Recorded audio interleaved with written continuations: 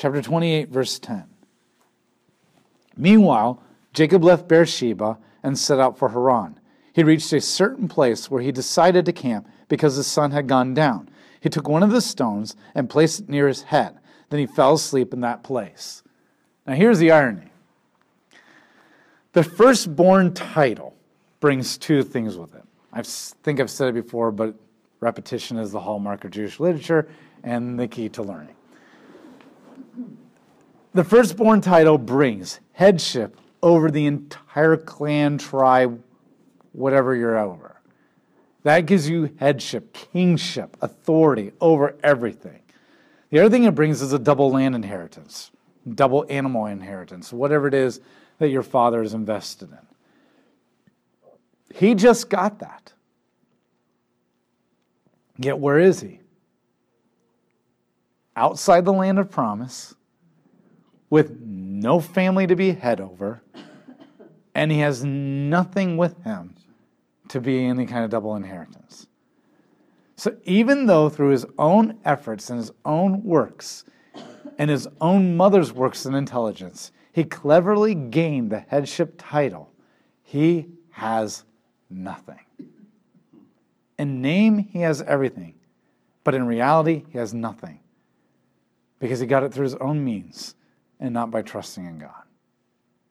Not trusting God. So now he's out in the desert as a pathetic fool who's using a rock as a pillow. I mean, how desperate do you have to be on the run? Now, there might be a sense that the rock, depending on the wording, scholars don't know what to do with this. The rock could either be placed under his head or he'd arrange the rocks around his head for protection from like scorpions and that kind of stuff. Still, he's either using a rock as a pillow, which is desperate, or he's using rocks to protect himself from scorpions because he really should be in his own tent ruling over his family with this incredible amount of wealth. The reality is he is in the desert with nothing. But even more important than that is he's leaving the promised land. And remember, we've made the point that leaving the land of promise is to be outside the blessings of God. There is no blessing of God outside the land. There is no blessing of God outside the land. And then in the night, he fell asleep and he had a vision. And he saw a stairway erected from earth all the way up into the heavens or the skies. And the angels of God were going up and coming down. This vision, this is a weird vision. It's not a ladder. So a lot of your old translations might say ladder because that's where we get the idea of Jacob's ladder. But the word there is not ladder. The idea is more of a stairway, like steps ascending. But the imagery that is here is the ziggurat. This is the Tower of Babel. This is ziggurat. Because this is the only stairway that any kind of a person would ever have in their mind. It's not like Gone with the Wind kind of a stairway. Those don't exist yet. And so he sees a ziggurat, and you're like, oh, okay, God, you're going to use a pagan temple to make a point to Jacob? Yes. What is going on here? In the Tower of Babel, who was ascending the tower? People. To get where? To heaven. To make a name for themselves. But in this vision, who's ascending and descending the Tower of Babel? The angels. And so, remember I mentioned a while ago, we're going to have this constant theme of when man is trying to redeem himself, he'll always be moving up. But when God always goes into action, he's always coming down. And so God came down into the garden with Adam and Eve. God came down and spoke to Cain. God stooped down to see what was happening at the Tower of Babel. God came down and walked and ate with Abraham to give him a blessing. God came down to see what was happening in Sodom and Gomorrah. God is coming down the stairway in Jacob's vision. And so the idea here is, you've been trying to ascend the Tower of Babel to get the blessing on your own, Jacob. But I'm the one that comes down to you. And he uses an image that the culture understands, but redefines it. Because that's what God does. He uses the language that they understand, but he communicates a different message. And that should be a lesson. One of the most effective ways of evangelism is to use the language of the culture, but use it to redefine what they understand about the culture. And so this is what God, you see God doing this all the time in the Bible. He's constantly using worldly and culturally images and words, but using them and redefining the definitions of everything. And this is what he's communicating. And then God says this, I am Yahweh, the God of your grandfather Abraham, the God of your father Isaac. Now, whenever you see that, and later it will be Abraham, Isaac, and Jacob, it is always invoking the Abrahamic covenant. And God is making 2 points here. He's reminding them and invoking the Abrahamic covenant. But the second thing that he's doing here is that most of the time, the pagan gods were known as the God of the sun, the God of the earth, the God of the ocean, the God of whatever. But God, most of the time when he introduces himself in one of 2 ways. If he adds something to his name, a descriptor, he is the God of heavens and earth, meaning everything, not just one thing. But if he does refer to anything in creation, he is the God of Abraham, Isaac, and Jacob. I am a relational God of people. All the pagan gods were nature gods. But God is communicating that he is a relational God of people. That is what you are to know him by. People, relations, community. And so he invokes the Abrahamic covenant and defines himself in a way that no pagan god has ever defined themselves. Other pagan gods might be the patron god of hunting, or the patron god of fishermen, but not the God of specific family names and people in that sense, vocations. But vocation is not the same thing as people. And then he says, I will give you and your descendants the ground that you're lying on. Your descendants will be like the dust of the earth, and you will spread out to the west and the east and the north and the south, and all the families of the earth will pronounce blessings on one another, using your name and that of your descendants. I am with you. I will protect you wherever you go, and will bring you back to this land. I will not leave you until I have done what I have promised you. Why did God bless Jacob? Because he made a promise to Abraham. Why Jacob and not Esau? Because he doesn't say. He doesn't say, because you obeyed me, like he did to Abraham. He doesn't say, because you have faith, and I'll credit to your righteousness, like he did to Abraham. He says, because I made a promise to Abraham and Isaac. And why you not Esau? The world will never know. That's the whole point of Romans 9, 10, 11. We don't know why. God chooses whom he will, and he rejects whom he will. Now, the other thing I may need to make a point here too. Do not interpret this as an election predestination the way that we think of it in a post-Calvinistic debate kind of a way. For us, when we think choosing and rejecting, the Calvinistic debate, which Calvin himself wasn't even a Calvinist. It was his followers who made him out, but he actually wasn't a Calvinist at all. And that idea that God chooses you to be saved, but he chooses you to go to hell. That's the modern day Calvinist debate. Remember, that's not what God means. By choosing, he means to represent me, to be my chosen people, whom I will bless and will go into the world and bless others. But remember, what are they supposed to do? To be a blessing to the entire world. So the idea is by choosing Jacob, Jacob is supposed to go to the world and bless them and include them in his family, even going to Esau and trying to get Esau to be included into his family so that Esau ends up being blessing. Whenever you see the language of choosing and rejecting in the First Testament, it has nothing to do with salvation. It has everything to do with ambassadorship. And so it's the same way that if I was like, I can either try to go to the entire world and share my message, or I can choose you to represent me and my message and then send you out into the world for the goal that everybody in the world will know my message. And that's what you must understand this is, remember, Paul is saying that the Jews are supposed to be a blessing to everybody. That's why he chose the Jews. But then when he rejects the Jews in Romans 9, 10, 11 and goes to the Gentile, the idea is that the Gentiles are supposed to go to the Jews first and then everybody else. So this isn't salvation predestination election. This is who will be my image, who will be my representatives, who will be my ambassadors. And so the idea is that's what he means here. So don't think Esau's been rejected into hell against his will. He's been rejected as my team, for the purpose that this team will go out and get Esau and bring him back.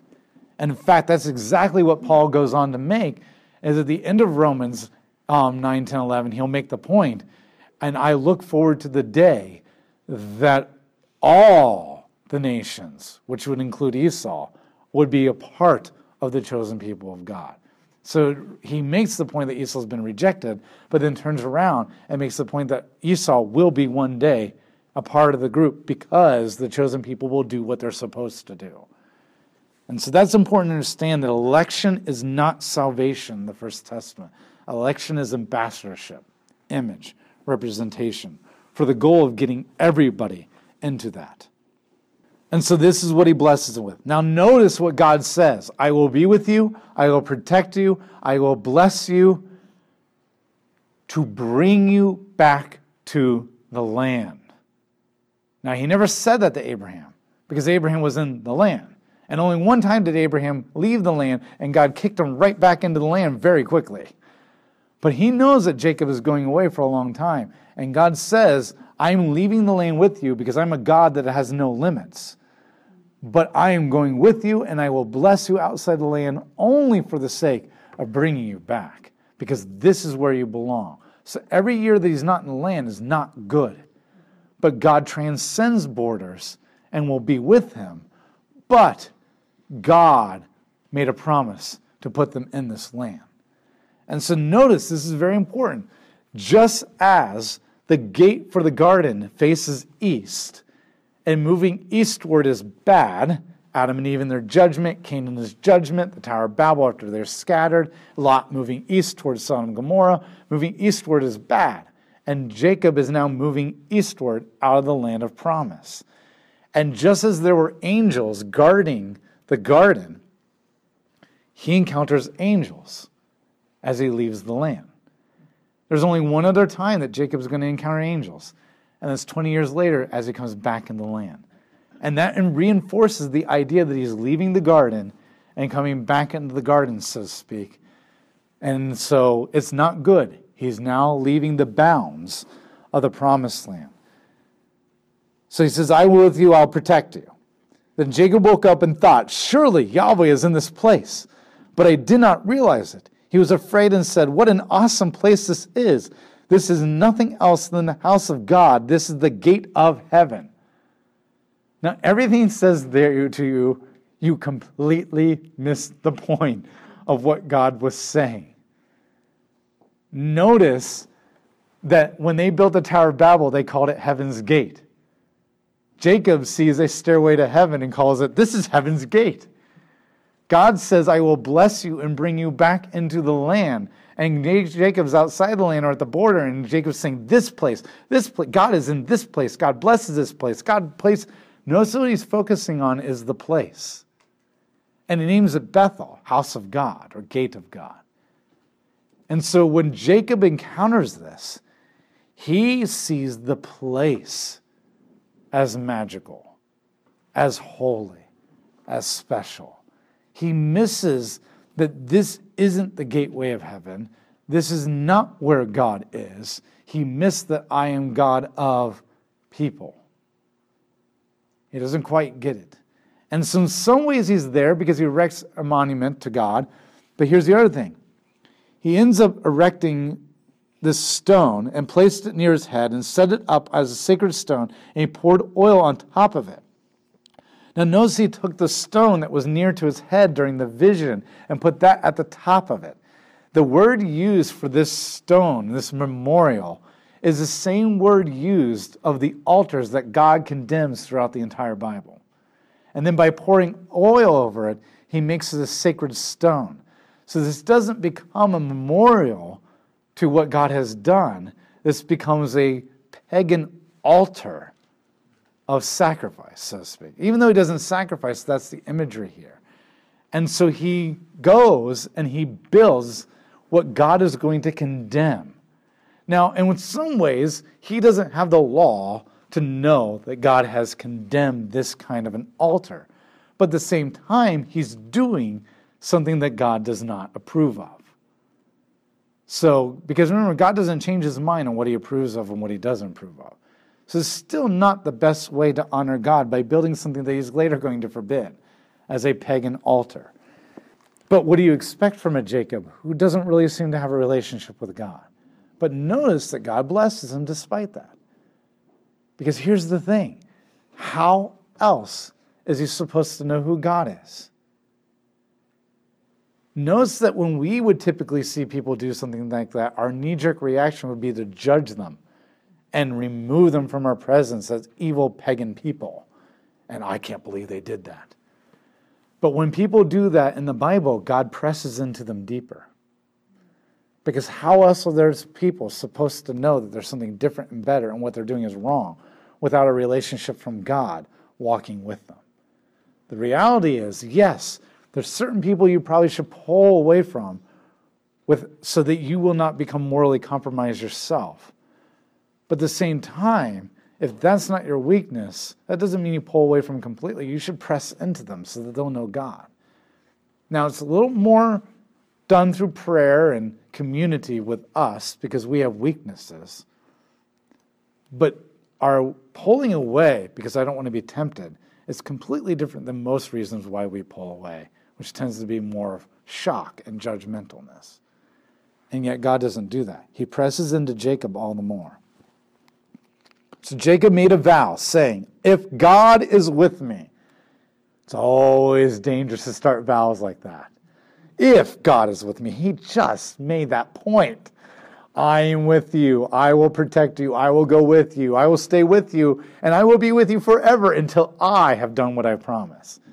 Well, if God is really with me and protects me on his journey I am taking and gives me food to eat and clothing to wear, and I return safely to my father's house, then Yahweh will become my God, and then this stone that I have set up as a sacred stone will be the house of God, Beth-El. I will surely give you back 1/10 of everything you give me. If you make good on your promises, God, then I will worship you. Notice how God says, you really haven't done jack crap in your relationship with me, but I'm going to bless you. And Jacob responds by saying, if you actually do something, then I'll worship you. He completely missed the point. And it's going to take over 30 years for him to honor that vow. God is going to bless him in the first 7 to 14 years. I mean, he'll bless him before that, but it becomes overwhelmingly obvious in the first 7, 14 years. But it's not until his family completely falls apart, and the most dysfunctional family you probably have ever seen, that he finally wakes up and realizes, I should probably get right with God and honor that vow. And it'll be chapter 35 before he does it, which is 30-something years. You're like, oh, it's only 5 chapters away. Well, it's 30-something years.